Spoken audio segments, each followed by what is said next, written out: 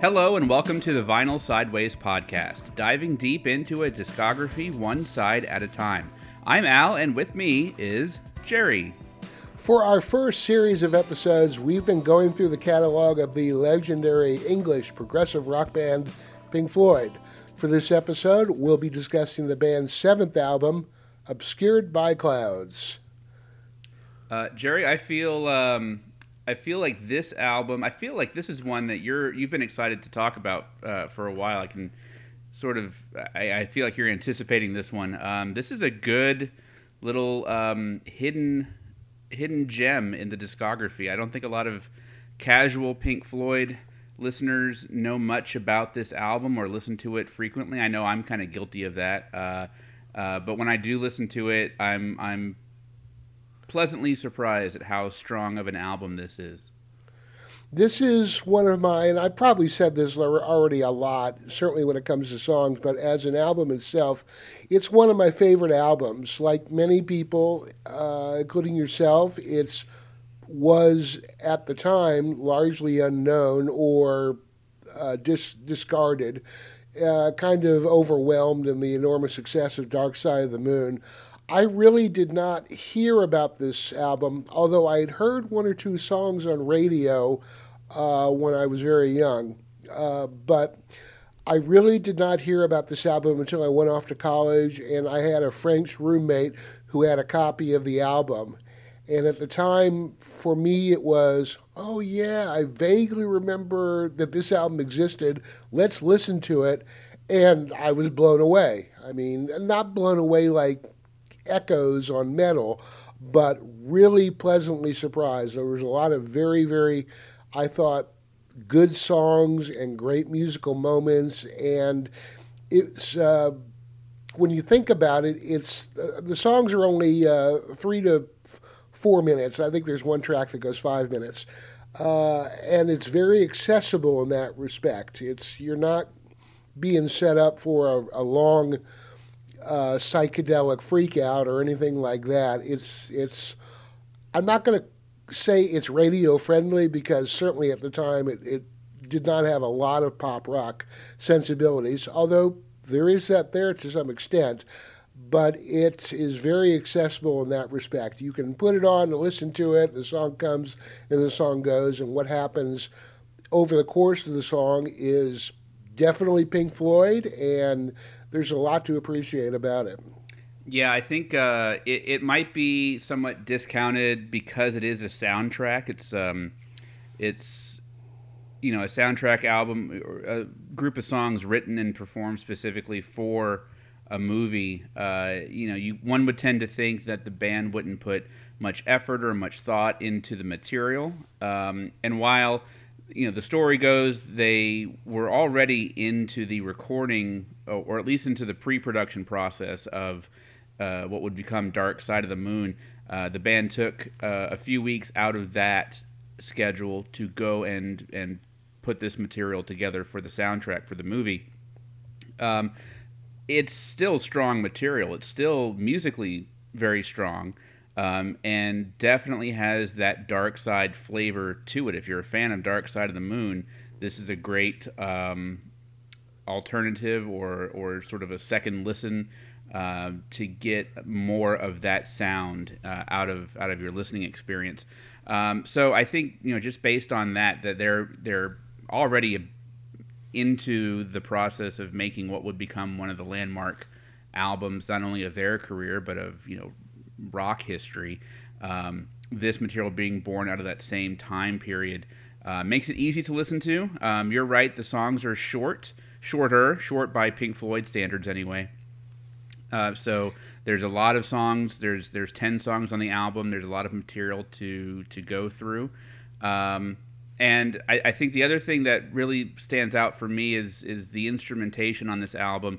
From the first track all the way through the last, you've got a couple of things that are going to become signature pieces of the Pink Floyd sound. You've got an emphasis of the VCS3 synthesizer making its way into the sound. You've got David Gilmour in the black Strat all over this album, and they're introducing some slide guitar work that would become very much a signature sound for Pink Floyd in the coming album. So there's a lot here that is familiar, if not, the songs themselves not being familiar. I think you're right that, radio stations would play maybe one or two tracks, but it's not anything that you hear frequently anymore on the radio unless you're listening to a cool radio station or a college station or something. You're not going to hear much of Obscured by Clouds in the mainstream. Yeah, it certainly wasn't at the time getting radio play or anything like that. I mean, like I said, I remembered a couple of cuts coming across the radio, and at the time I did not even realize it was Pink Floyd. Of course, I was a little kid back in the early 1970s, in 1972, when this came out. But I remember later on, when I listened to it, like 7-8 years later, that going, I think I've heard this song before. And not just because I'm familiar with Pink Floyd, but I definitely remember hearing this song before and had to think real long and hard about it. And couldn't remember the station it was on, but I don't think it was a rock and roll station. And it was one of the softer songs, certainly, that's on this album. What stands out to me, just on a production standpoint, is the fact that, at least according to the research that I was able to come across regarding the production, it was a quick recording. They did this in a few weeks. How much of the material they had sitting around and were able to craft into the pieces, the tracks that actually ended up on the album, I don't know. But they did the production on this in a couple of weeks, and for this many songs by this band, all within their a very succinct lengths of time, and with this quality. I mean, there really isn't a dud on this album. Obviously, some tracks are better than others, but there isn't a dud in there. There isn't anything in there that I listen to and go, oh, God, that sucks, or why the hell they put that on there. Everything is really nice. They're great songs, and they almost make it look easy in terms of the time they took to put this down. There's good quality on the songs. I like the mixes on them. You can tell that it's certainly not the tremendous technical achievement that Dark Side of the Moon was going to be, but obviously very different album. This was a soundtrack for the film. The film, by the way, was called La Vallée. I can't remember the name of the director, but it's the same guy who directed More. It's Barbet Schroeder. That's right, thank you. Schroeder did More, that Pink Floyd also did the soundtrack to. So this was a soundtrack for La Vallée. And without going deep into a description of the movie itself that this album is a soundtrack for, very, very loose thumbnail description of Europeans on a spiritual journey in Borneo, and dealing with the wild natives and the wild country and different cultures. And it's I did not watch the movie. I looked at the trailer and was not really particularly engaged. Maybe I'll watch it someday, but my point was to talk about Pink Floyd as opposed to making this about a film or anything like that. But it just the movie itself, I think, is kind of inconsequential, at least in terms of what we're talking about.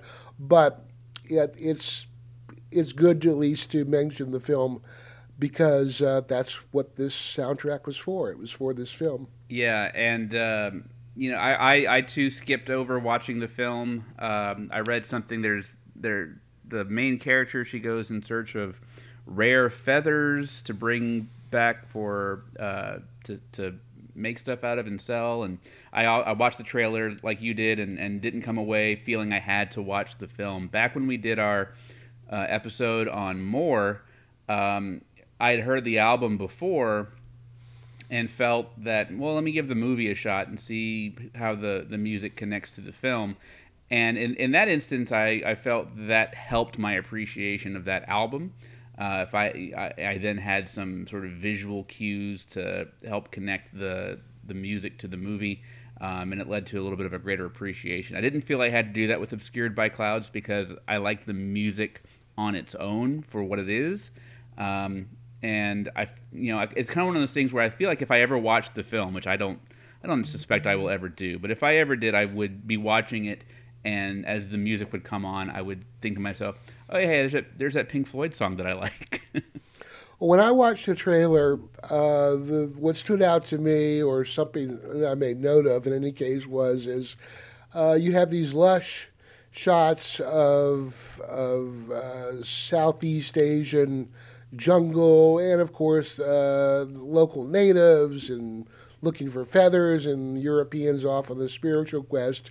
It seemed significantly more engaging when the Pink Floyd was playing in the background. Otherwise, this movie's been, I'm not going to say been done to death, Europeans on the spiritual quest, but certainly in terms of 1972 when this movie came out, that was a pretty common theme. And at one point, when I was doing my research on this, I started laughing because I realized in the course of it, there's a film called Agira, the Wrath of God, which is a German film by Werner Herzog, which is a great film and totally different from La Vallée, except it's Europeans kind of on a spiritual quest. Actually, it's conquistadors looking for the city of gold. But without going deep into that film, that's, like I said, it's a great film, but they're in the lush jungle wilderness being confronted by natives on their quest. And then I started laughing even harder because when you think about it, Deliverance, also in 1972, kind of followed that same line as well. I mean, you had these guys who were out on a kind of their own spiritual quest, and they ran afoul of the local natives, and the movie got very, very disturbing. So that was kind of a thing, I guess, in the second half of 1972. And what La Vallée had that the others didn't have was a Pink Floyd soundtrack to go underneath it all. Yeah, right. Not so much dueling banjos or anything like that, although there was linked to that a notable, almost a country western song, country western guitar sound to some of the songs in this album. Kind of an Eagles flair to it. I think it had a lot to do with how Gilmour was playing, but there was definitely some twangy guitar being used to good effect, but there was definitely some twangy guitar on this album, on some of the songs. Yeah, David Gilmour is all over this album, and when we get into the track by track, we'll definitely pick up on that. But that was one thing I noticed, that this is very much Gilmour's album, at least musically, instrumentally, and vocally. I know the lyrics, Roger's contributing lyrics, and they're all contributing songwriting. But this is if you weren't paying attention to the liner notes and you weren't looking up who was doing what on this album, you would suspect David Gilmour is the leader of this group. Yeah, I agree entirely. He's really stretched out into a band member who is contributing and filling his space as one of the four members of the band. He takes control of songs. His guitar is a vital part of the songs, whether it's playing melody or accenting melodies played by Rick Wright. He is really in the middle of not every song, but he's certainly there. And his guitar is recognizable even when it starts getting kind of country western twanging, which is not to say any of these songs are country western, because they're not. These are all immediately recognizable as Pink Floyd, certainly from Gilmour singing when he sings, but more so from his guitar. His distinct guitar sound is becoming foundational to how Pink Floyd comes across in this album, and certainly to albums going forward after this. Would you like to start going into the tracks individually, you want to talk about the opening track, which is the title song, "Obscured by Clouds"? Yeah, I think that's worthwhile. I think there's no more to be said about the movie itself or the album itself as a whole. Although I'm sure we'll talk about that more. The album itself as this program goes on. But yeah, let's start with the title track, "Obscured by Clouds."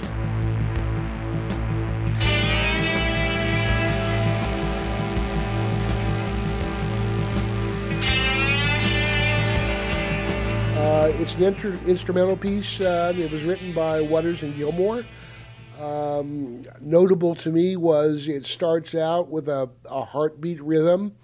It's kind of pre-Dark Side, but it's definitely, and it's not the exact same rhythm, not the exact same heartbeat sound per se, but it's definitely that metronomic thump, and which they used again, and that's fine. It's a great opening piece. I liked it.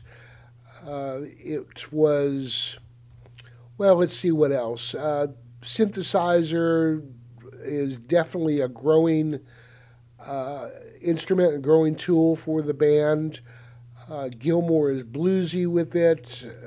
It's when this song begins, just the thrum of the synthesizer and Nick Mason's at first very simple heartbeat keeping time as this goes forward is you're listening to a Pink Floyd album. It's and Mason was playing electronic drums, by the way, on this cut, but Rick's keys are ominous, and there's a foreboding drone to it for David to start stabbing guitar notes at it, and it's I remember when I first heard this back in the early 1980s that I started to get tingles on my back and up my neck because it's a very cool, and you're about to go off on a journey. At least you get that impression, and the journey isn't what you would expect, but in many ways it is, and it gets better and better. But it starts very well with "Obscured by Clouds." Yeah, this is another example of an opening track on a Pink Floyd album doing a really good job at setting a mood and getting a listener engaged from the very beginning. The main flavor of the song for me is that synthesizer, that VCS3 synthesizer, which if you look those up, if you look up circa 1972 VCS3 synthesizers, there's these little consoles. I hesitate to even say little. They're about the size of a large laptop computer, I would say, and you've got a bunch of knobs and things to play with on there, and you get these droning sounds that you can oscillate and move the pitch and do all kinds of crazy stuff with to get a sound that you're looking for. And it's an instrument that Rick Wright purchased, prior to making this album, and one that he would use to great effect for the next several albums. It does a really good job of painting a mood in the background, which Rick has done throughout the catalog so far. Up till now, he's been using organ and piano and keyboards to get that effect. But here he's got a new tool to play with, a new toy to play with, and it's a great, very moody sound, and it's got that, like you said, that heartbeat thumping in the background of Nick keeping time, but almost a Phil Collins-esque sounding electronic drum pattern of some kind, or sample that kind of permeates underneath it, that kind of keeps it from growing just a little bit too stale. It kind of keeps a little bit of interest in there. What that does for the first several seconds, it kind of gets you into this sort of Zen sort of trance, and then all of a sudden here comes David with his what I call them their little stabby guitar solos. They kind of pierce through all that drone, and give a little bit of humanity to what you're listening to. It's very robotic, very machine-like, and that's again something that Pink Floyd will continue to develop over the next several albums. But you're hearing it here. A bit of humanity mixed in with the automatic or the robotic artificialness of that synthesizer. I really like the sound of it. I really like how it's used not only on this track but throughout the album. I'm glad Rick found it. I'm glad they're using it because it's a really cool sound. It very much gives the album its tone and flavor right from the get-go. Yeah, I think what impresses me, certainly with his opening cut, but specific to Rick Wright's part of it, is there is you get this new toy, this new instrument, which has an almost infinite amount of variation you could put into it. He never goes nuts with it. Obviously, editorializing, they would not let him go nuts with it. You do that when rehearsal or practice or whatever, or when you're knocking out the song. But they never lean on the synthesizer to be the song per se, at least on this track or on this album. It's there as a mood enhancer to influence the song, and it's one of those less is more sort of things. It gives a great bed for David Gilmour to do his stabby guitar, and that was my thought of it as well, listening to this album again, that, boy, he's really twanging those things. He's just going to the heart of the note and just cutting into it very sharp and very hard. And the synthesizer beds that Rick is creating on this song and others is used to very, very good effect. And it's an editorial choice they made at the time that paid off, certainly in terms of, at no point are you going, oh, my God, guys, just cut it out with that. You got a new toy, go for it. It's just become part of his quiver of tools that he can use to make music.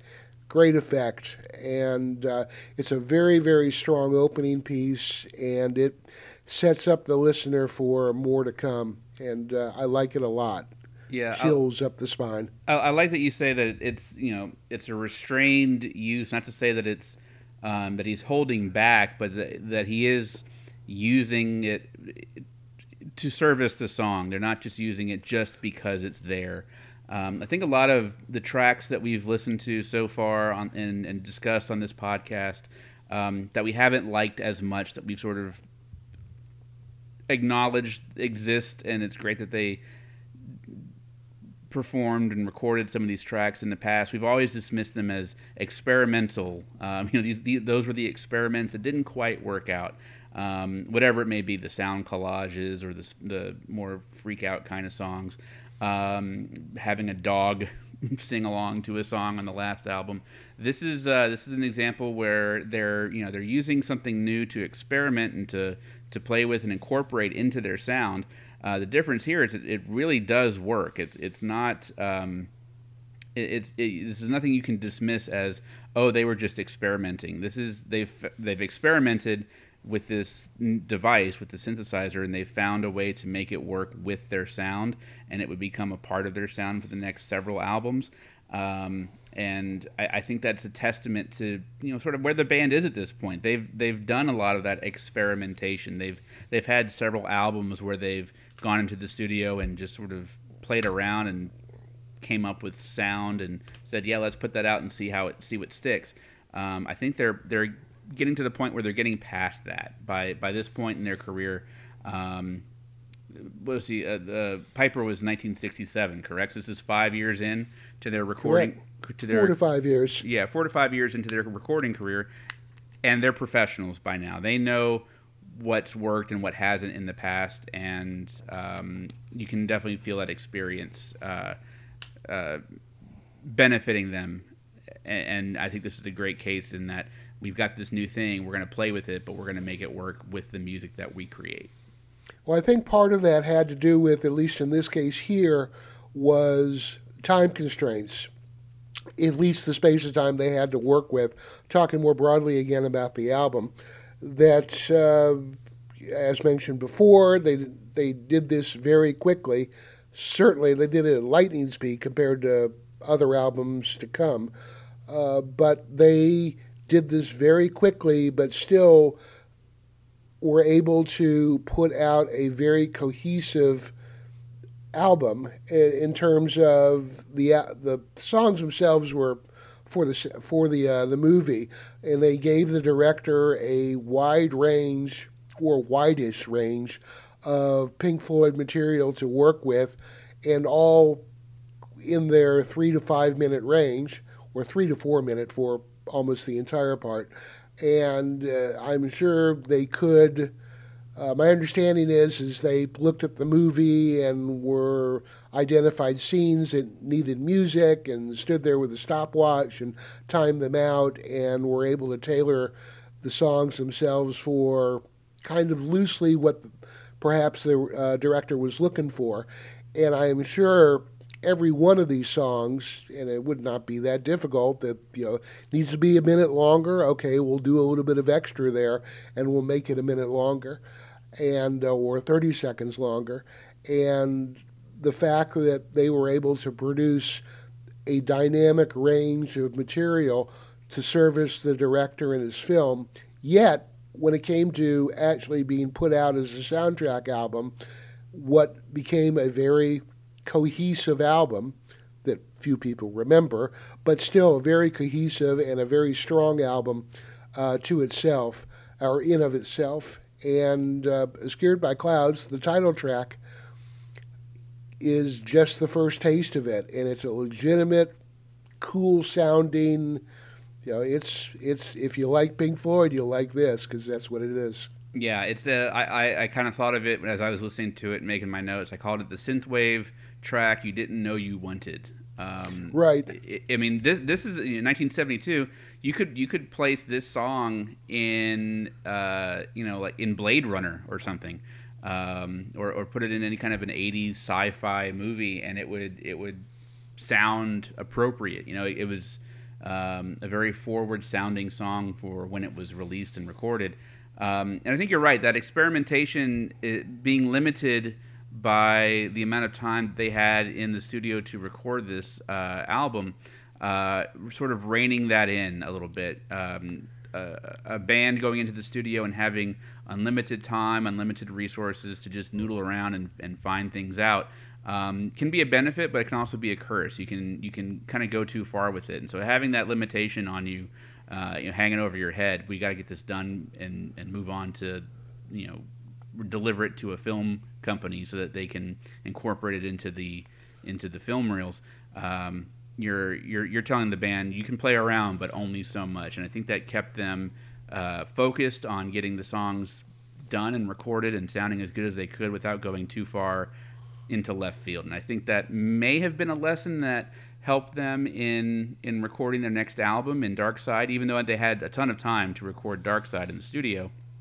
That lesson of, there's a moment where you rein it in and you make sure you're servicing the song rather than just playing around just for the sake of playing around. Well, it was very economical as far as time is concerned, because they were obviously busy with their lives and doing tours and everything else that goes into being part of a company, so to speak, or a band.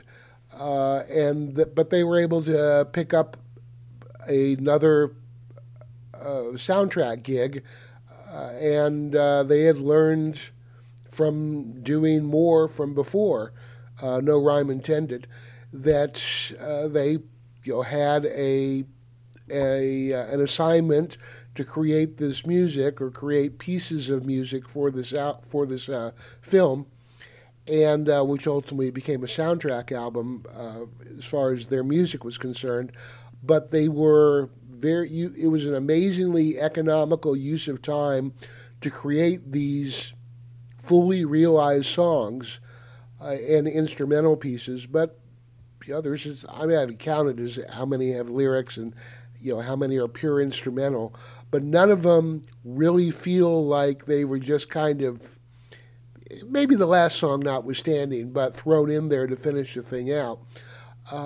They created even if this had not had been for a movie, this would be a legitimate Pink Floyd album and kind of a novelty in terms of song length, since they were shortish cuts, but it's pure Pink Floyd. I mean, from the get-go as it starts out, and Obscured by Clouds is the song itself within the soundtrack album itself is a great way to begin the album.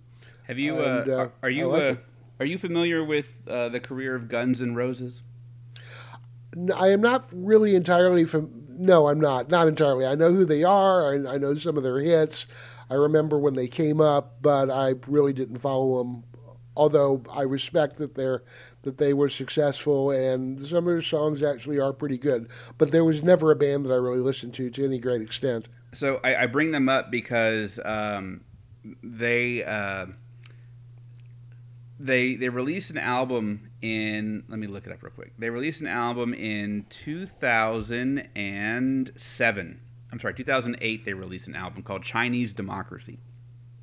And Chinese Democracy was the long-rumored new Guns N' Roses album, literally recorded over the span of 10 years. It took 10 years for this album to finally be released. And a lot of that had to do with lineup changes within the band, but Axl Rose, as the leader of Guns N' Roses, was very much in charge of that project, and it was a project that could not break out of the studio for a decade.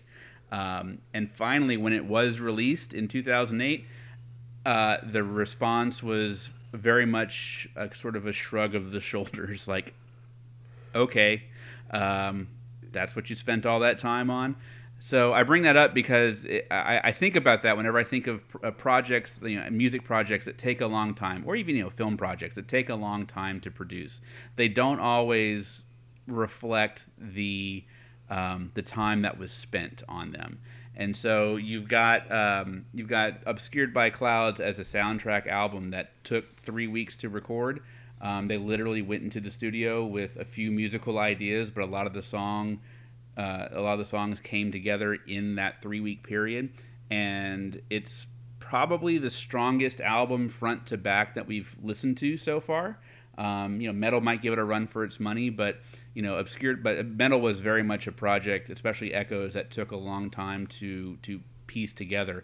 I think if Obscured by Clouds was a project that they had a lot of time for, you would have maybe not received a product that was as strong front to back. I think the avenues they would have taken in certain directions with experimentation would have maybe led them astray a little bit. I think maybe they would have patched some songs together, and you would have gotten some longer, quote-unquote, epic songs along the lines of Echoes or Atom Heart Mother, where they take some of these separate ideas and blend them together into a single track.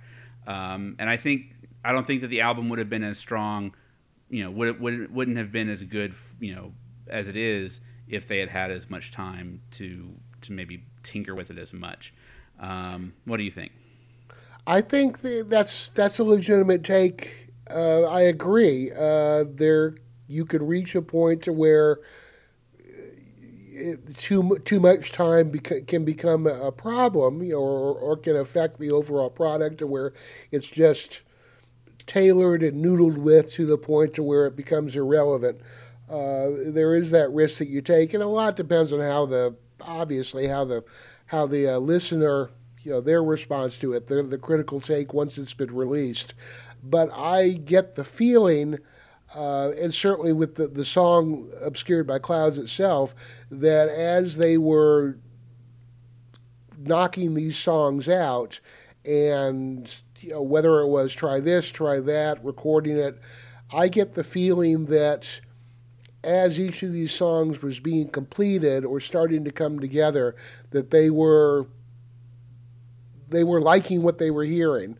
Obviously, they liked it because they put it on the album, but it seems even these songs themselves, as they were being created, that I can't imagine any other response as they were creating them, other than yeah, let's keep doing that. That's this is working, Yeah. And that as when artists work on something, so to speak, it's they're trying to satisfy themselves and trying to satisfy an audience or whatever, but there's an internal, does it work, does it not work?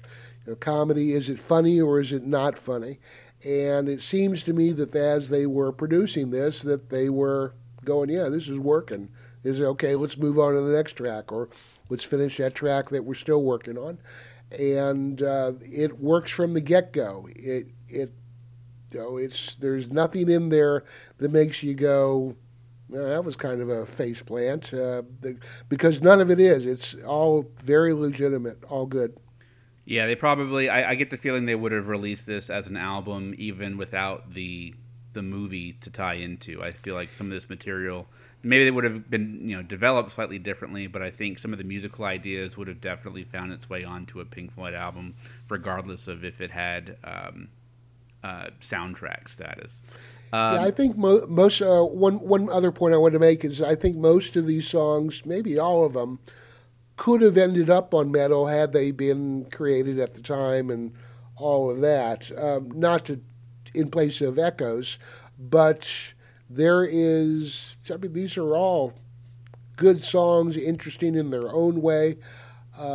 Some, more interesting than others, but this is not to say any of them are bad, because they're not. It's a very strong album.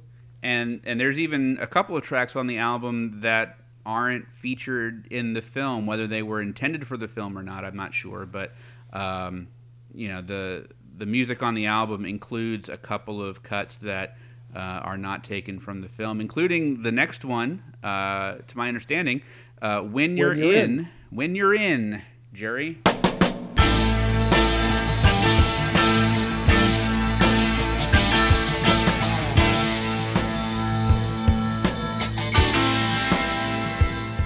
You're in. Well, you're correct, and I recognize the segue. It's an instrumental. It wasn't used in the film. All four of them. It's credited all four of them, and it's when I listen to, going back to the last track, "Obscured by Clouds," as it's coming to its end, I'm already anticipating how "When You're In" begins. And it's obviously a product of having listened to the album multiple times and liking it. But I don't need to have to think about going, "When You're In," how does that go? Oh, yeah.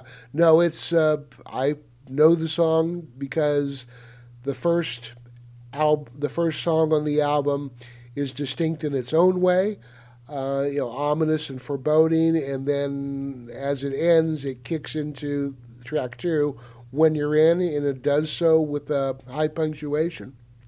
Yeah, this is your wake up call. If the droning synthesizer in "Obscured by Clouds" sort of lulled you into a sense of complacency or relaxation or whatever, "When You're In," when it kicks in, when Nick starts banging on those drums and the song really wakes you up. It reminds me very much of the Nile song from More. Right.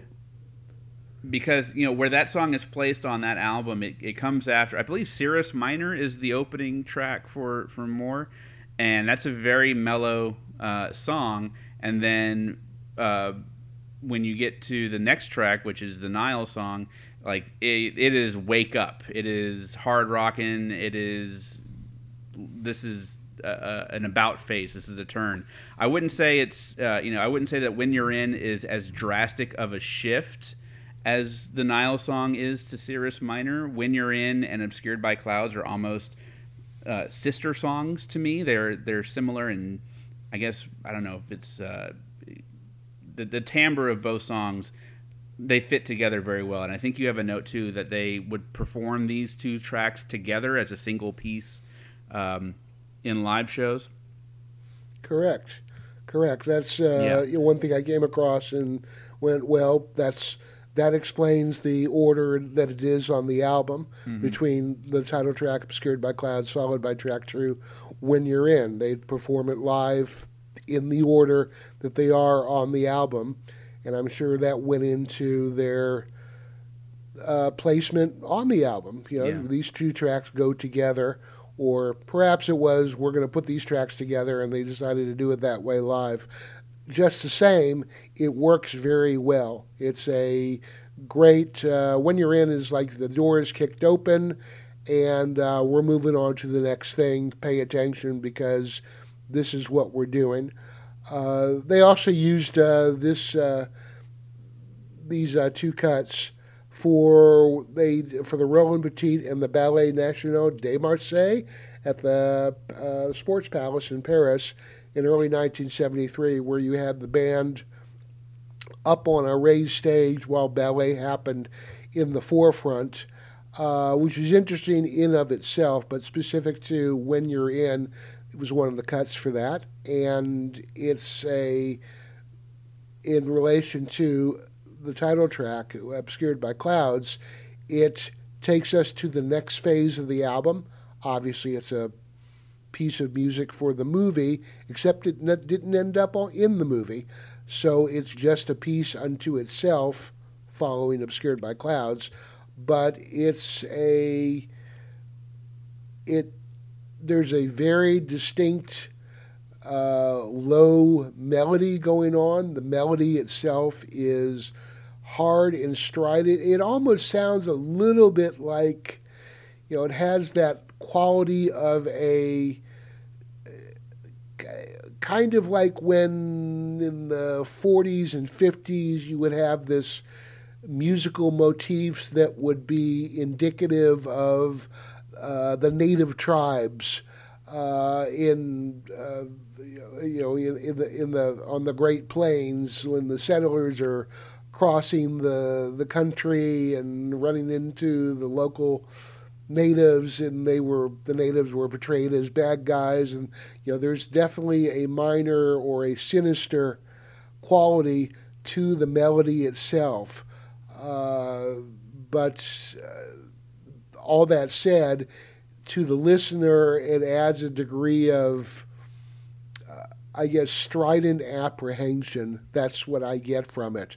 But it's very interesting in that respect that that apprehension, it becomes not so much heavier or anything like that because it kind of starts to get a little funky as things go on, but it definitely is more in line with the kind of the darker Pink Floyd, almost to an extent of I don't know, words fail me in that respect, but there's a darkness to it, a stridency. It's not light and airy or anything like that.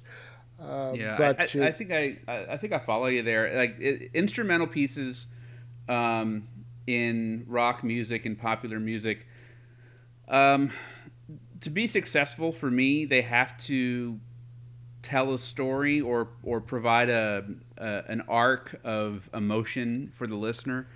And Pink Floyd is a band that has a lot of instrumental songs, but also a lot of instrumental passages within songs that have lyrics. And the instrumental passages and the instrumental songs almost work as they work as lyricless storytelling. And I think the 1-2 punch of Obscured by Clouds and When You're In, putting those two tracks together, it's hard for me to separate them in my mind. But taking those tracks together, I think you're hitting on something there where it's telling a story, or at least it's delivering your audience an emotional arc where you're opening with that droning synthesizer and some stabby guitar licks in between measures here and there, and you're sort of lulled into a sort of sense of, I hate to say security, but at least you're moving forward at a steady pace. And then When You're In kicks in, and the story shifts from relative safety and security into a more wild, a more foreboding atmosphere or sound. You're hearing with the second track or the second part of this opening section, you're hearing that, the plot is thickening a little bit. You're being taken someplace where it's not so safe and comfortable. And a lot of that, I think, with the song itself has to do with Nick Mason on this track. He's the star of this track for me, because he is just pounding the shit out of his drums. He's riding the cymbals, he's punching the bass drum. He's got a fill for every occasion, and it's not Nick Mason. We've talked about it before. He's not a flashy drummer. He's not he's not going to Keith Moon back there and go crazy. But on this song, and a lot of the hard rockin' songs that Pink Floyd does, Nile Song again comes to mind. It's really Nick Mason showcasing a rhythm and a drumming pattern and a drumming style that, because he's not known for it, when it happens, it does tend to sort of shake the audience a little bit out of wherever they are. In structure, it's really kind of simple, the song itself. I mean, as far as the repeated guitar phrases are concerned. And it moves along, and Nick rides along with the guitar, and as you put it very well, he has a fill for every occasion, but it never gets stale in that respect. Talking about Nick's drumming, it's the fills that he does use are straight to the point and not overly frilly, or they're not weak and just there for the sake of filling the air. They are all nicely done and to the point, and with David's guitar, they carry it along. And I agree, Nick is kind of like the unsung star of this particular cut. I mean, it's a very simple, repeating phrase of guitar, but it is used to very good effect, and the Obscured by Clouds, When You're In, is a 1-2 punch, but it struck me while listening to it that they could have kicked off the album with this. I'm not saying that they actually thought about that, but they could have kicked off the album with this song, and I don't think it would have made a lot of difference. I like the 1-2 punch that they do have here, but When You're In has an introductory quality to it that announcement of this is the album and here we go, that they could have used, and I don't think the album would have suffered. But it's good that they set it up the way they did. It's like a prototype for the way they would open the next two albums. Dark Side opening with the sound collages and Speak to Me, and Breathe kind of kicks in, and then Shine On You Crazy Diamond has its many parts, and it is a slow burn, but when it wakes up beautifully. This is almost a prototype for that, I feel. I can see that it was a quick side there. I guess I agree with you, and you can see the developing, tool in the toolbox of having one passage set up to another song, and doing that not just because, hey, we figured out this new trick, but doing it well and with care and with a degree of craftsmanship that, trying not to get too confusing here, but it's craftsmanship that shows, but it shows to the extent that you don't really see it, if that makes sense. It's a very well jointed, it joins the pieces well, and to the point of it's cohesive.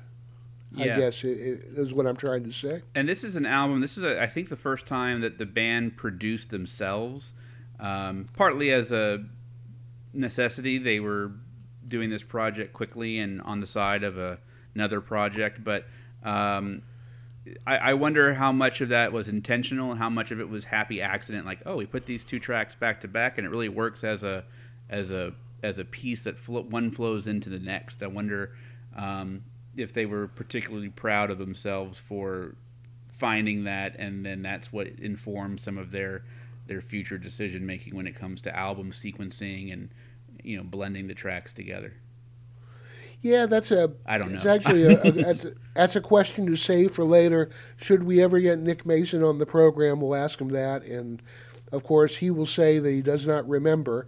But one other note that I neglected to mention when we were discussing the album itself, but while we're talking about Nick Mason, Nick's thought on the album was he thought the album was sensational, and I agree with him. Not it's the greatest thing ever, but it's definitely a cool album. And I think that that assessment that he thought it was a sensational LP carries forward in that there are a fair number of songs from this album that Nick Mason, with his Nick Mason Saucerful of Secrets, they do play a few cuts from this album as part of their touring act. And that speaks well to the album. That these songs were played live. Some of them, not much, after they came out. After they produced them, and that went away quickly when Dark Side of the Moon became such a success. And they really weren't played much at all, or rarely, and with infrequency. Really only for the greater part in the few years following this album itself, but that Nick Mason's Saucerful of Secrets considered this as part of the catalog to make use of, speaks to the songs themselves as opposed to just them being pre-Dark Side of the Moon. There's some great pieces on here, and When You're In is part 2 of Obscured by Clouds, and it's just strong material. Can't say it enough. Yeah. And after that 1-2 punch, especially with When You're In being such a barn burner and such a an up tempo hard rocking piece, the tone shifts into the next track. Burning Bridges is next. Bridges burning gladly, merging with the shadow, flickering between the lights. And Burning Bridges has a much different sound, a much different feel. This is a Wright Waters co-writing endeavor, which you don't see very much. You don't really see Rick and Roger listed as collaborators, just the two of them. Outside of a full group collaboration, Rick and Roger did not have a lot of co-credits in their history together. But Burning Bridges has is very much an organ led piece. I would imagine this is a Rick music, Roger lyrics situation. And David and Rick share the lead vocal duties back and forth like they did on Echoes, which is interesting that Roger wouldn't choose to sing his own words, but I think understandably he realized Gilmour and Wright had the better voice for the music that the lyrics were being applied to. But yeah, Burning Bridges to me it's very much a calm down piece. We've hit you with a 1-2 instrumental that for the last 2 or 3 minutes you've been really sort of grabbed a hold of and meant to pay attention. This is the album cooling a little bit from that. And when you're writing music for a movie, for a film, you're serving the movie that your song is going to be applied to, but then you think about it as an album as well. Those ebbs and flows are there just like they would be in a movie. It's just a little bit more condensed. But this is very much Rick's piece until we get into the guitar work. And that's when I think we mentioned at the beginning of the program today that this is David Gilmour's album that he sort of becomes front and center, at least musically. And he steals this song with his guitar work. He takes over with some soloing, and notably he picks up that steel guitar, and you're hearing steel guitar playing that, if you're familiar with Dark Side of the Moon and some of the later work, but especially Dark Side, you start to hear that steel guitar, and that's where those connections start to get made. We're like, oh, this is that band that is about to make Dark Side of the Moon. Here they are. They've shown up, and they're getting warmed up. Yeah, it's David Gilmour is a standout, and this is definitely, I like the way you put that. There's an ebb and flow.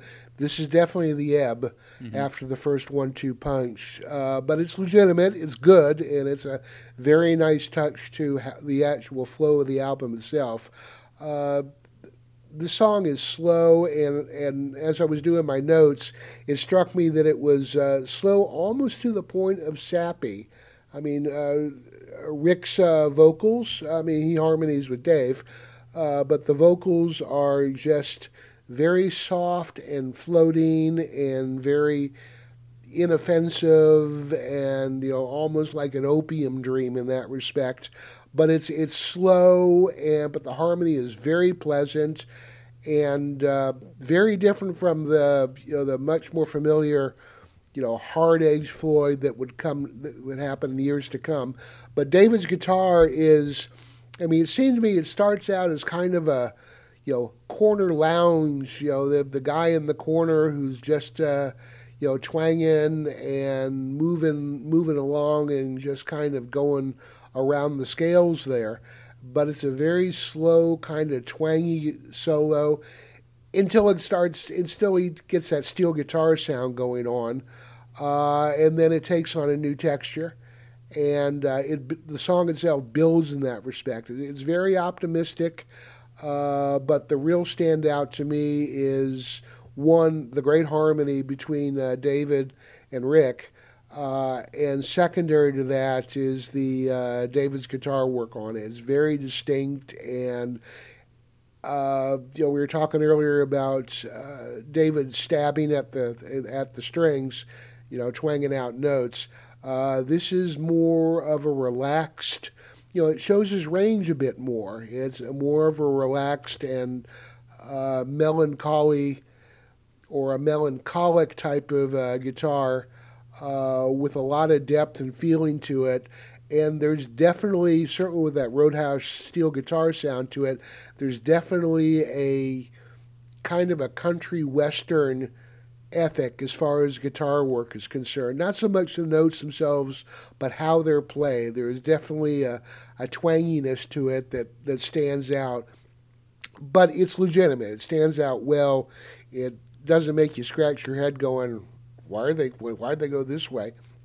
It works very well within the confines of the song itself. It's a very optimistic kind of low ebb, but it's, I guess for the listener and certainly for me, after the 1-2 punch of the first two tracks, it's we're floating along and it's happy and it's cool.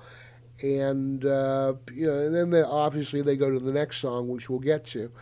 But you can hear the decision making that's going on in that we've gone hard and we've kicked him in the gut, and now we're going to give the listener a chance to kind of sit back and reflect and to enjoy and float along, if I can put it into words. Yeah. And it's a beautiful, beautiful little respite between what everything else that's going on. I'm not a big fan of the lyrics themselves. It borders on sort of hippie poetry-ish a little bit, and maybe that has to do with the film itself and their writing lyrics that are either inspired by or meant to reflect what you're seeing on the screen, but also that still work on their own. The lyrics don't particularly do anything for me. It's not one that I'm going to sing along to. I am glad that David has the opportunity to shine a bit on here. The slide guitar really it kicks in after there's a little bit of a punch in by Nick Mason to sort of announce that the slide guitar is arrived. And it reminds me, there's moments like that on Dark Side. I'm thinking particularly when on Great Gig in the Sky, when the drums sort of announce the singer, the girls are kicking in, which is a great trick, and it's used wonderfully there and here to if you've been lulled by the song, wake up and pay attention to this part. I think without David's guitar work, I think the song kind of meanders a little bit. It's one that would be a very easy one to dismiss if it didn't have that punch. But that's part of what makes Pink Floyd such a great band, and what makes them worthy of listening to and discussing is that they had all the pieces. They had a great guitar player who could lift a song like this. I'm not trying to count the song out, but it is a track that benefits from having all the pieces of the band there together. If this was like what they did on Uma Guma, where each band member took their own track and worked on it on their own, if this was just Rick playing this music on organ sort of on its own, I think it wouldn't be as interesting of a piece. But the band coming together and learning from that experiment and deciding not to do that again, which was the result of the Uma Guma experiment. They decided, we're not doing that again. I think that's a benefit. They have the full band contributing, and the sum is greater than the parts. Yeah, Gilmour's guitar on this is the standout. It's really what as the song begins and the guys are singing and it's nice, and then it takes a breath, and then David Gilmour goes into his first solo, and the guy is an incredible player, and it shows on this here. I mean, the solo he does is reasonably simple, and I say that not as a guitar player, but it certainly isn't full of pyrotechnics or anything like that. But there's a lot of heart to it, and going back to that word I keep on using, it's legitimate. It is none of it really feels contrived or anything like that. And without the solo, the song would feel very contrived. Certainly when you consider the lyrics, but even without it, it would just be another, well, here's the low part of the wave, and we'll go to the high part in a moment.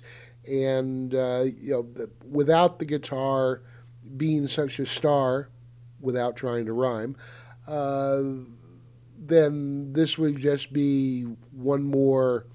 It's a trick that they had done before, as far as that's concerned.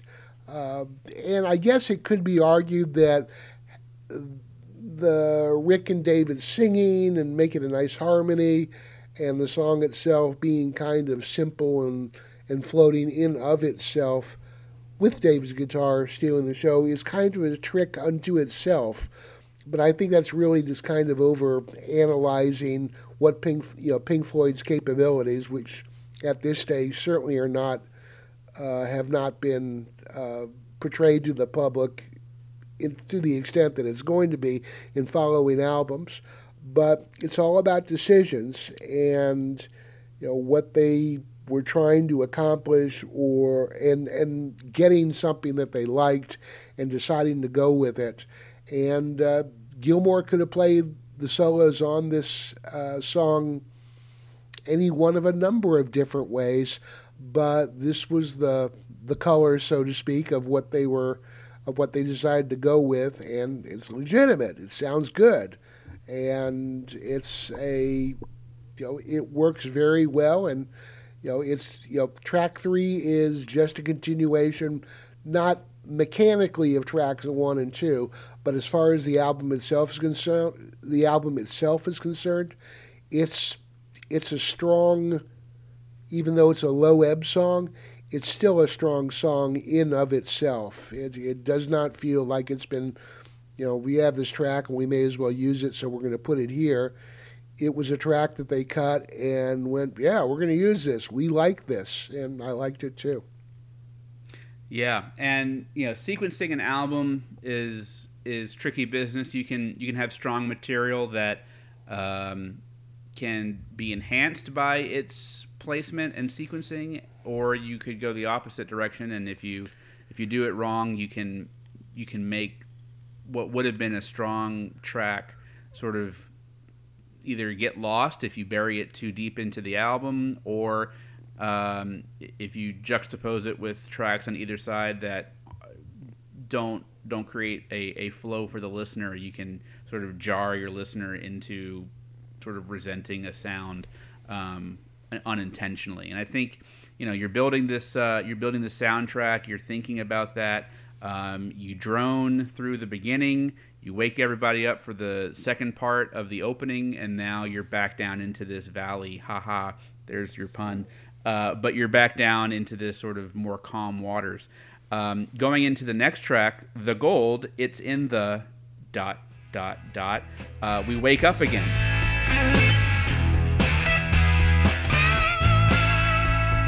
Come on, my friends, let's make for the hills. They say there's gold. It's a return to the hard rocking and up tempo and louder guitar driven music that we heard on When You're In. It does a similar thing. Again, I'll reference the Nile song. It wakes your audience up after a bit of a lull. And I very much like this track. It's a Gilmore Waters track, but this is again David Gilmour being focused, being the focus. He's singing. He's playing a good. In my mind, it sounds like almost a 1950s style rock rhythm, or even 1960s. It kind of has that. Sort of the Beatles playing "I Want to Hold Your Hand" sort of rhythm to it, but I like this track a lot because it is such a wake up. It is after Burning Bridges, where Burning Bridges lulls you. This one wakes you back up. Yeah, it's like the previous track. This song, "The Gold," it's in the ... was used in the movie. And to what effect, I have no idea, because, again, I did not watch the movie. But I thought this song had a very kind of Eagles country western rock sensibility to it. And it's David singing in his higher octave wave, but doesn't go falsetto. In fact, I can't remember any instance of David actually singing in falsetto, but he does have a high octave range that he can go to, and he uses it to good effect in this song itself. I thought Nick does some great pounding on the song. It's definitely a rock and roll song, and his fills are reminding me of Ginger Baker. The song itself is simple in that respect. It is a simple rock and roll tune, but Dave's solo has kind of a pop rock sensibility to it. It's, even though David's vocals are on the high end and kind of sort of a ballad as he's singing it, and simple in that respect. The groove between Roger and David, and to be fair with Nick as well, I thought sounded a lot like Deep Purple could have done this song. That's what it seemed to me. It's definitely a simple, rock and backbeat with, good fills. Definitely a rock and roll track. And I thought Roger's bass had a big round tone to it that was starting to get to the funkier edge of things, but it was a good rock song. It crosses my mind that maybe they considered putting this out as a single. I think it would have been, certainly for the era, a strong single, but they disagreed and did not go that direction. But it's one of the rockier tunes on the album itself. Yeah, it has almost a glam rock flavor to it. Certainly. And for the time, for 1972, that would have. I agree with you. This would have been a better single to release to try to get the public interested in the album. I believe "What's the Deal" was the lone single from this album released to radio for on airplay. But "The Gold It's in the" is one that has a a familiar enough sound where you're not going to. I mean, it's certainly not Pink Floyd at its most out there and experimental. It's certainly not Saucer Full of Secrets or Echoes or anything like that. It is one of the more traditional sounding songs that I've heard the band put on an album up to this point. Even even lyrically, it's fairly straightforward. It's I'm sure it's a connection with the film in some way. They're looking for whatever it is they're looking for, and they're going off to the hills. And David singing about he's only going to be there for the journey itself, not necessarily the destination. But I think this is one. Maybe that is the reason why they didn't want to release it as a single. Maybe it is a little bit too on the nose, a little bit too direct and traditional for Pink Floyd. Pink Floyd, I think throughout, especially this part of their career, I think the band had a finger on the pulse of how their audience perceived them and what was expected of them and the reputation that they had. Not to say that they're not going to do what they want to do no matter what anyway. They're not going to let an audience dictate to them how they're going to go about creating their own music. But I think in this sort of a situation, maybe if the Gold is a stronger track, it may not be the best representation of Pink Floyd to put out there. Because if you hear this on the radio in 1972 and you think, oh, this is a sort of David Bowie, T-Rex kind of sounding group, and then you pick up the album or you dive into the back catalog and you find out, nope, that one track was a bit of an outlier. Maybe just from a representation standpoint, they didn't want this to be a track that led anyone astray. Yeah, it's definitely an outlier in that respect when measured against their catalog coming up to this point. And, except for maybe some cuts on the wall that we won't talk about now, this is definitely an outlier in terms of its accessibility, in that it's a very accessible song because it does have that simple hard rock simplicity to it, which was popular at the time and arguably is still popular in some circles. But it's definitely for 1972 and years preceding with some other bands. It's rock and roll. It's a rock and roll song with very, I guess you could say, expected moments to it or predictable moments to it. This is definitely one of the less unpredictable songs that Pink Floyd has ever come out with. I mean, it's a 3-minute track, and it rocks hard, and the solos are where you expect the solos to be, and the rhythm section is chugging along as you expect the rhythm section to do. And beyond that, there isn't a lot else going on except for what's going on specific inside itself, whether it's Dave's vocals, which serve the song well, or it's Nick's Ginger Baker fills or anything like that. The song is very simple in that regard and very I guess you could say Pink Floyd in that respect, but it's still Pink Floyd. You hear David's voice, you hear his guitar, and you know who the band is. But the song itself is very, very, I guess I'll use that word again. It's simple. It's very simple, but it is legit. It's good. It goes along with the album well, and it's certainly not a misfire in any way, shape, or form, even though it is kind of a right turn, a more conservative turn as far as popular music of the era. Not so much Pink Floyd, but popular radio fare. It's one of the few tracks where David Gilmour he comes very close to he's almost shredding on his guitar. Right. Yeah. Certainly. And not to say that he didn't have the chops to do that, and it definitely is a style that he uses infrequently on Pink Floyd recordings, but certainly with great discretion. Yeah, and when it happens, it's oftentimes it's within the character of a particular song. I'm thinking of like On the Wall, like In the Flesh or something.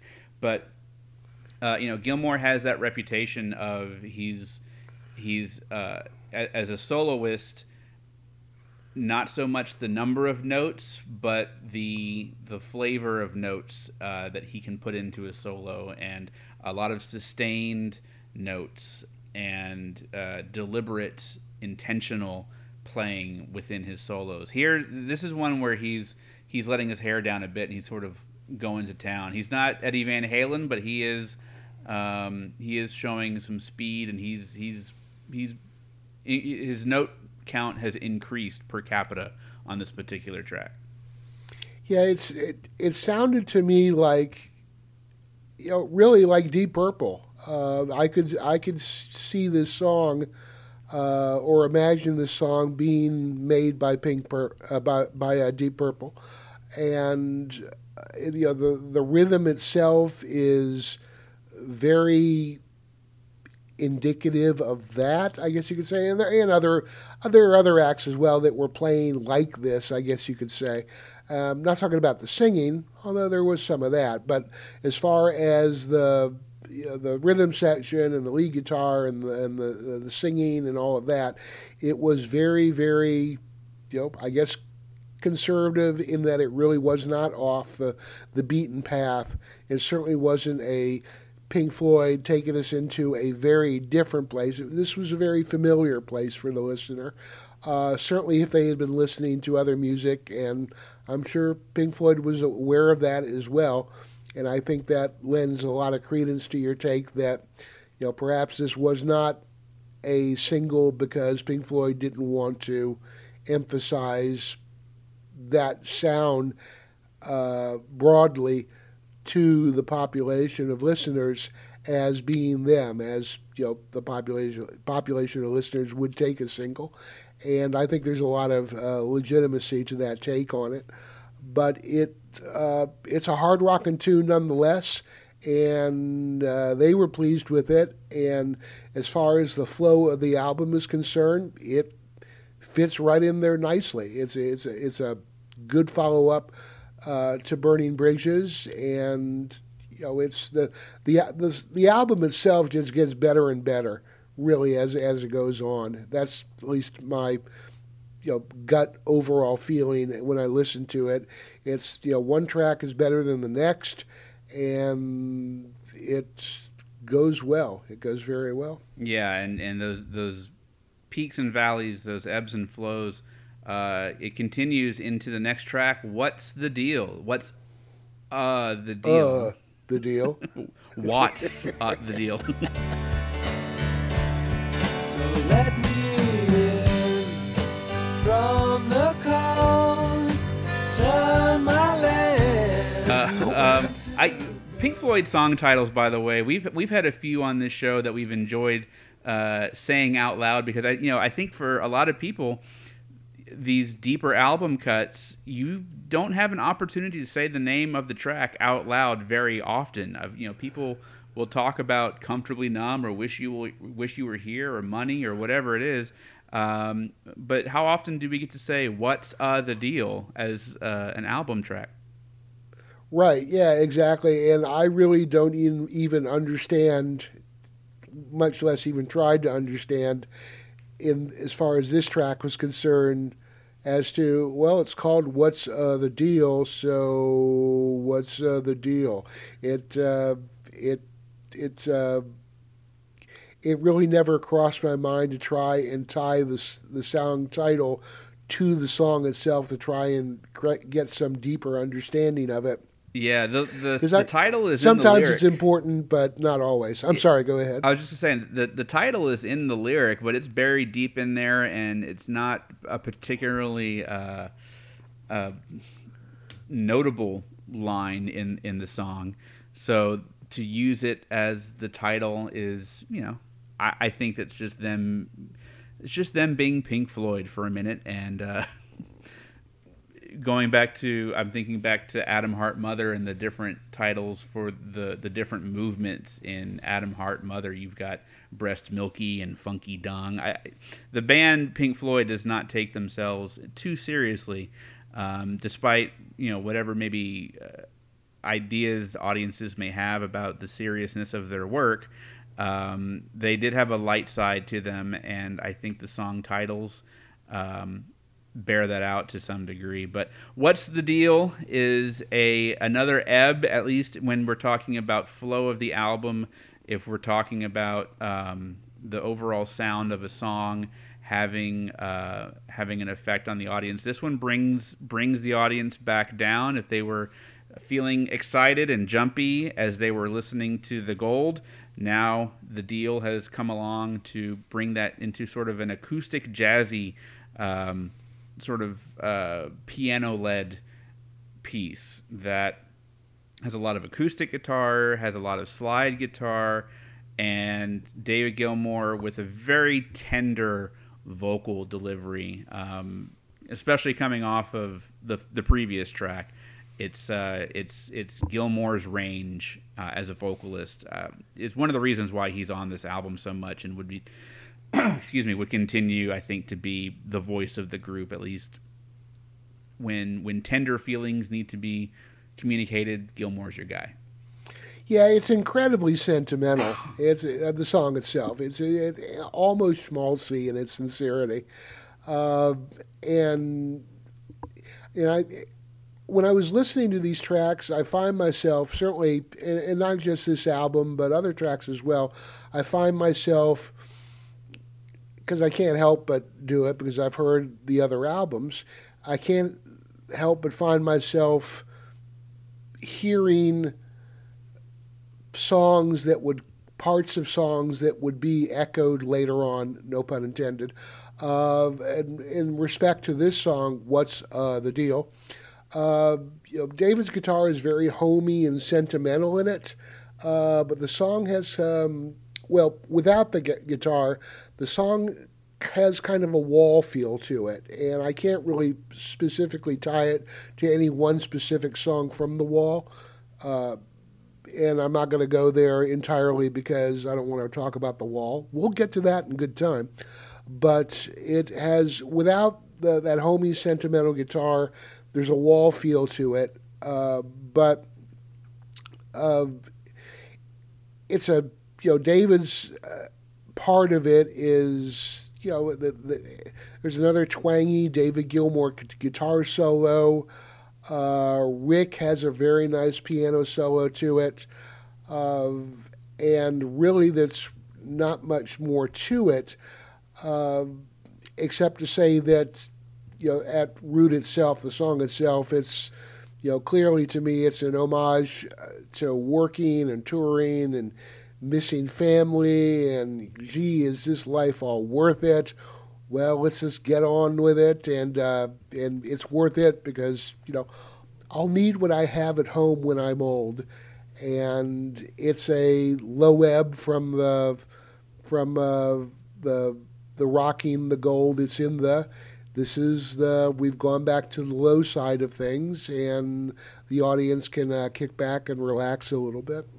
Yeah, not having seen the film, not sure where this track fits into the story, how much of the lyrics, are connected with what's being shown on screen. But taken simply as a track in the Pink Floyd catalog, it's a prototype. Wish You Were Here. It's a prototype of that feeling of not so much emptiness, but of separation. Yeah, or a feeling that what you were promised or what you thought was going to be your lot in life or your situation didn't bear the fruit that you thought it was going to, and that's a theme that has a lot of legs to stand on, especially with Pink Floyd. It is a theme that crops up many, many times. And if Obscured by Clouds is kind of like the prototype Pink Floyd album for the Pink Floyd sound that most people are accustomed to. This is a prototype lyric dealing with a subject matter that would get explored a lot in future albums. Well, given the writers, I mean, Roger Waters' hand is in there, and Gilmour was also credited as a writer on it. I think as far as the writing is concerned, and I don't know this unless we ever get David Gilmour on the program, haha, but because I'd like to ask him that, but I think Gilmour's contribution to the song had a lot more to do with the music than the lyrical content.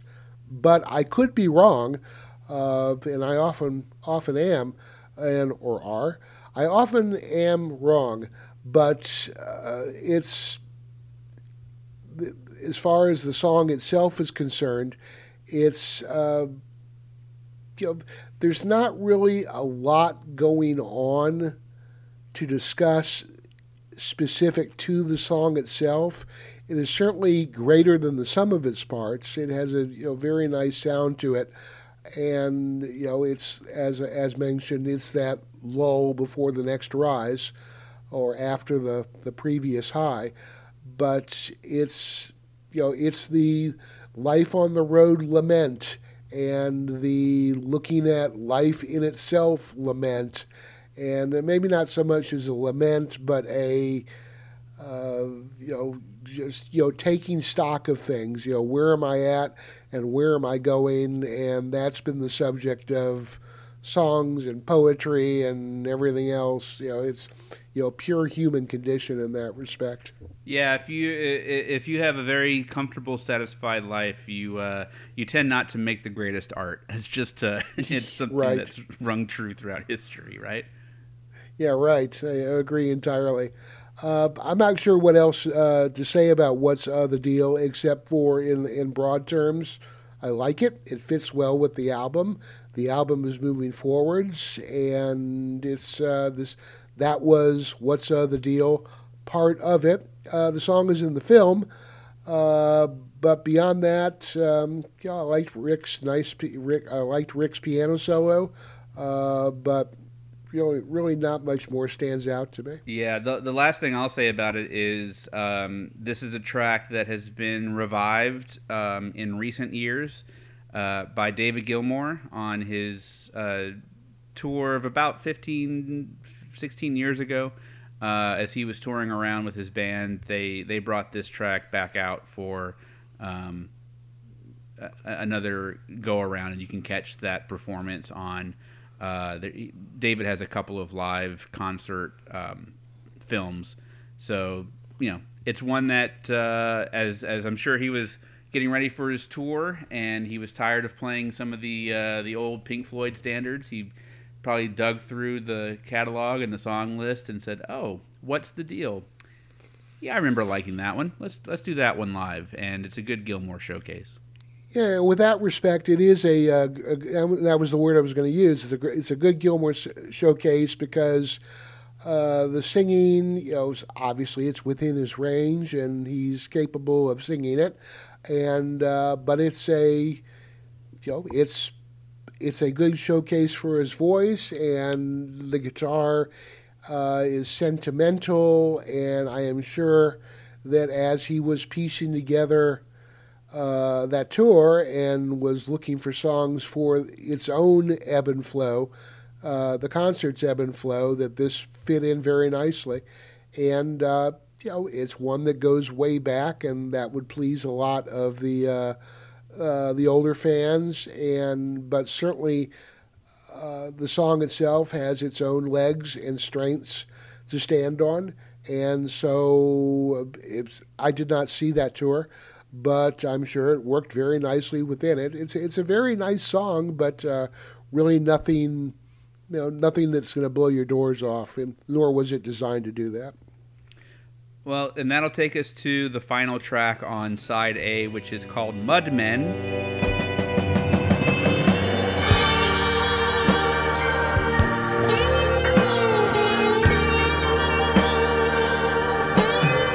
Imagine that there is a scene in the film with mud men.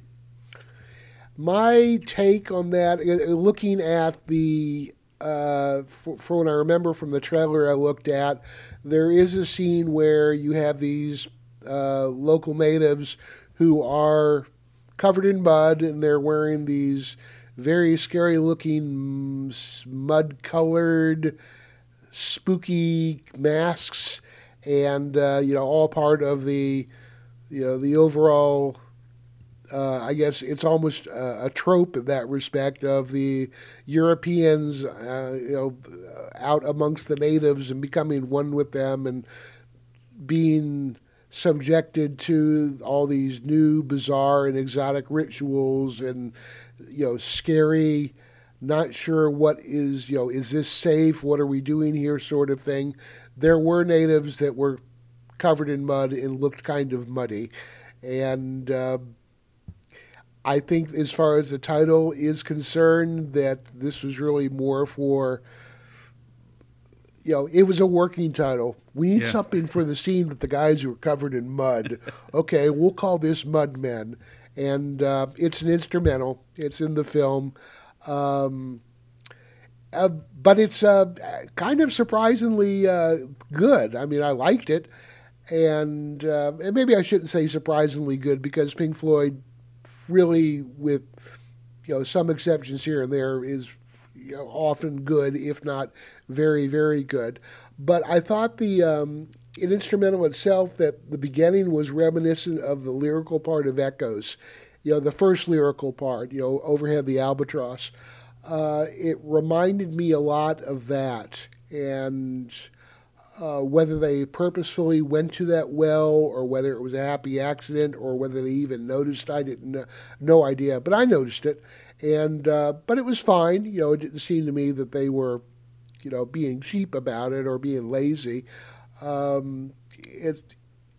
It's a I like what they did with it. And what are your first thoughts on this, on Mudmen? Well, I'm looking at. I typed in La Valley Mudmen into my Google image search, and yep, those are Mudmen, all right. Or some Europeans' idea of what Mudmen should look like, I suppose.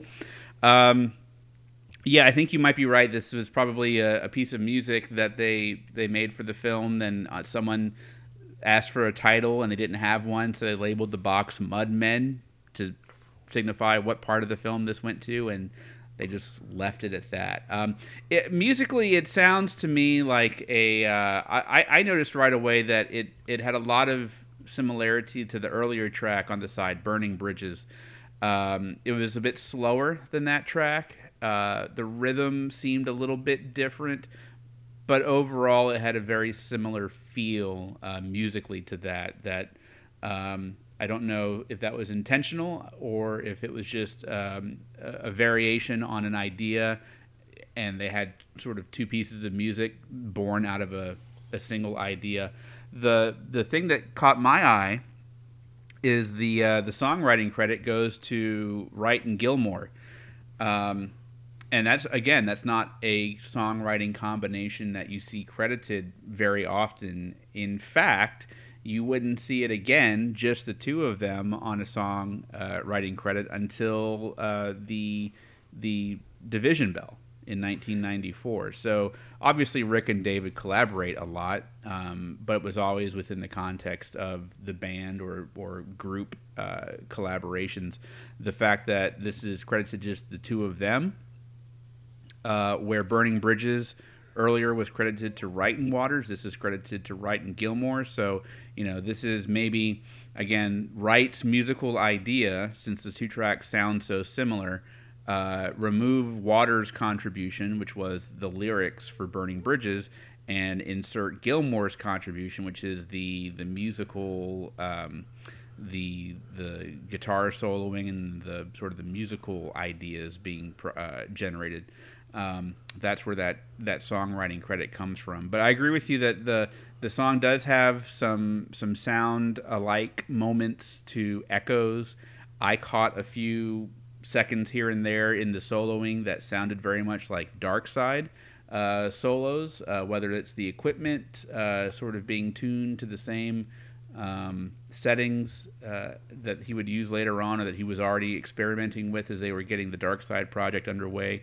He was using that and playing around with those settings to kind of get a feel for how it would sound on a record or how it would sound in a song. But yeah, there were a couple of moments from like, oh, that could be, you know, the guitar solo from Time or Money or something like that. It had a sort of a, you know, where this album fits in the catalog between Echoes and Dark Side. This track, I think, more than the rest, has that feeling of what if Echoes and Dark Side were melted together. That's kind of what that sounds like to me. I liked how, contrary to the ebb and flow that was going on over the previous tracks, that Mudmen is also a slow, and perhaps it was there to, it was put in as a slow piece to close out side A.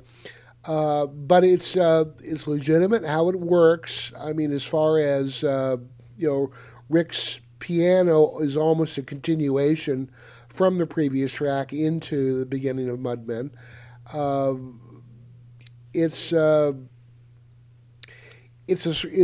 It's almost painfully slow. It's still legitimate. It's still good. But Nick is, just tapping along. And, I mean, I could imagine him stretching out his arms and going, yeah, okay, this, keep time. They don't have me doing much else. And if we play this live, I'll have time to get up and get a drink because it's just a soft and, lulling, almost a lullaby kind of, without vocals, of course, but a lullaby feeling to it.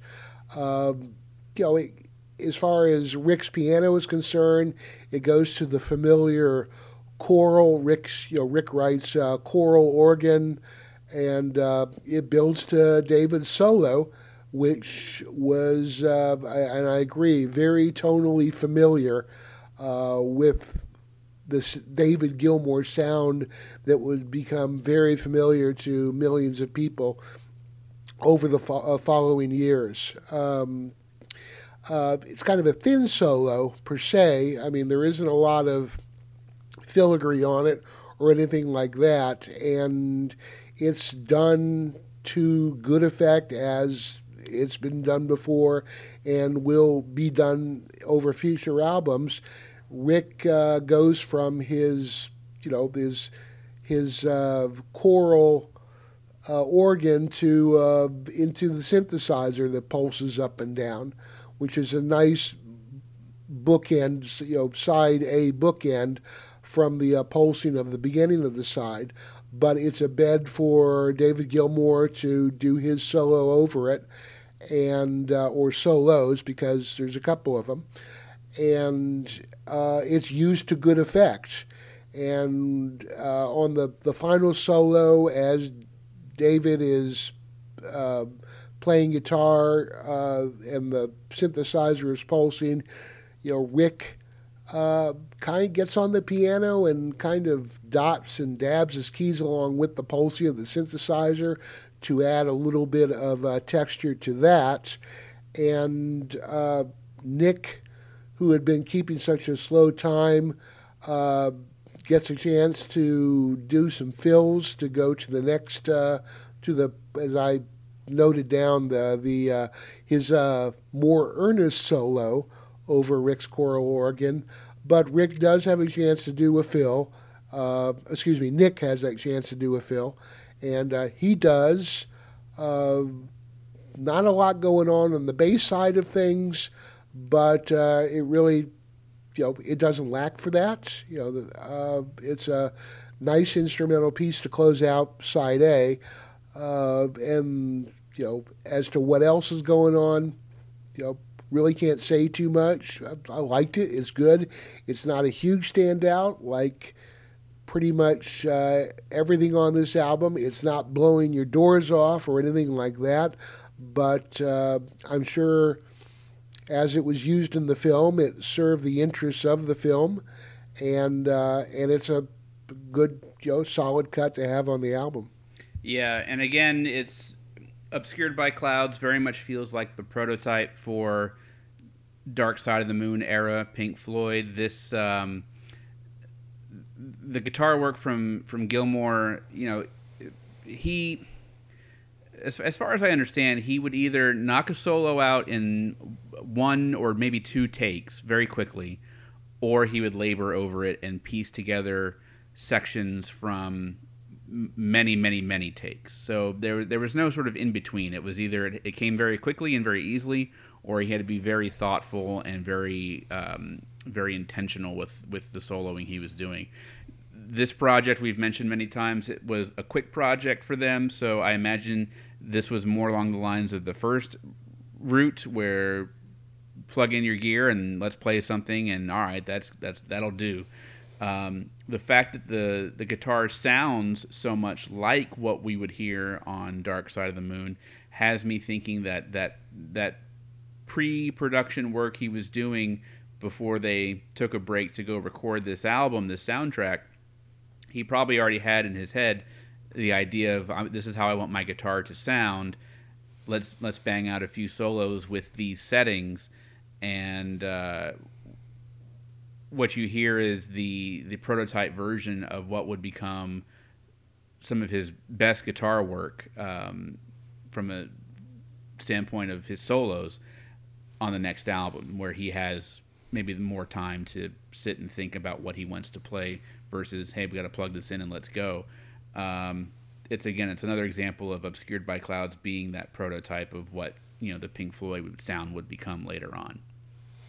Yeah, and it works very nicely with that, in that, well, it is so overshadowed by Dark Side of the Moon, but there is so much to hear within the album itself, even though they are 3 to 4 minute tracks. There is so much to hear within it where you're going, oh, okay, yeah, that's there's some Pink Floyd there, or not Pink Floyd, it is Pink Floyd, but there's some Dark Side of the Moon going on, and that is very, very.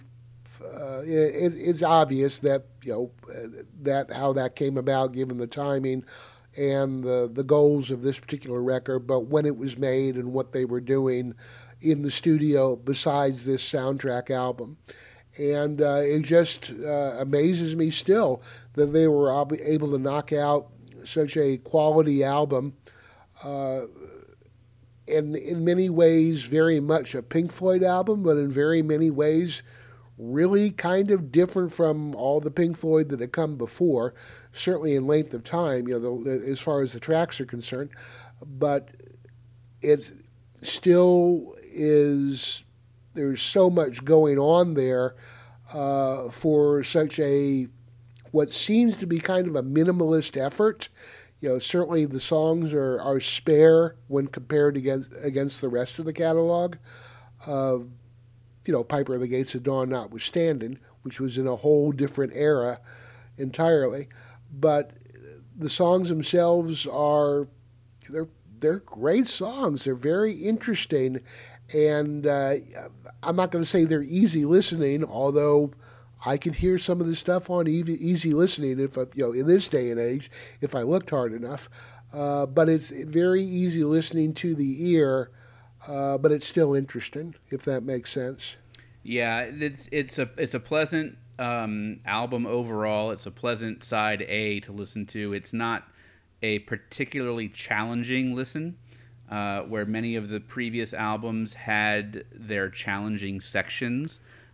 Some were good, some were not quite where, to my ear, they probably would have liked to have been. But this is the album that even the More soundtrack had its challenging sections. There's really not much on Obscured by Clouds that is going to make a listener uncomfortable or feel like I have to pay attention and figure out what the band is doing.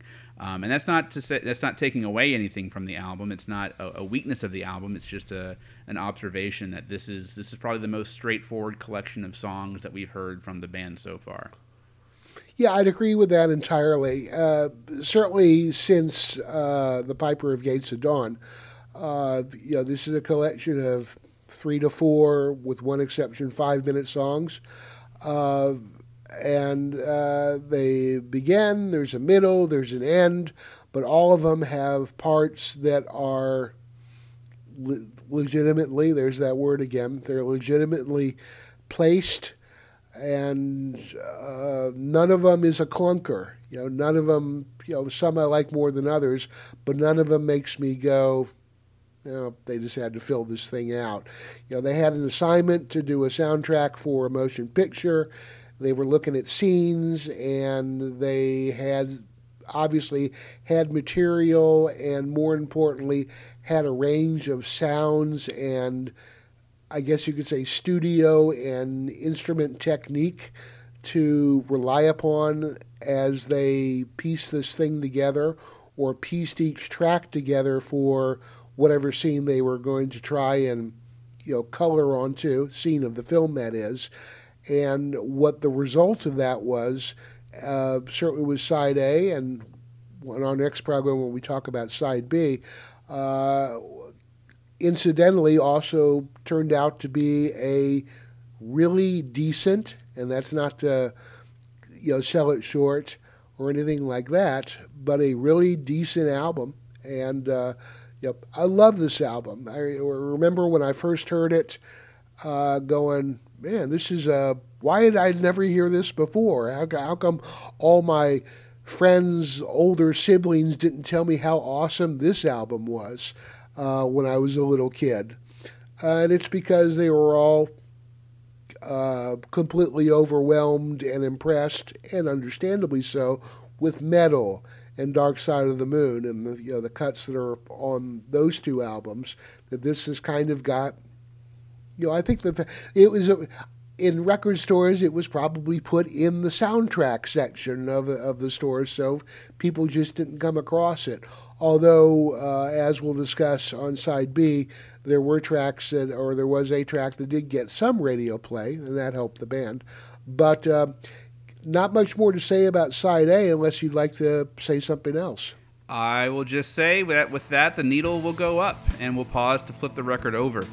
We'll please, if you would please, look out for our next episode, where we'll go through side B. We'd love to hear your feedback, so leave us a comment and rate the episode. Until next time, this is Al. And this is Jerry. On the Vinyl Sideways podcast. See you soon, and shine on.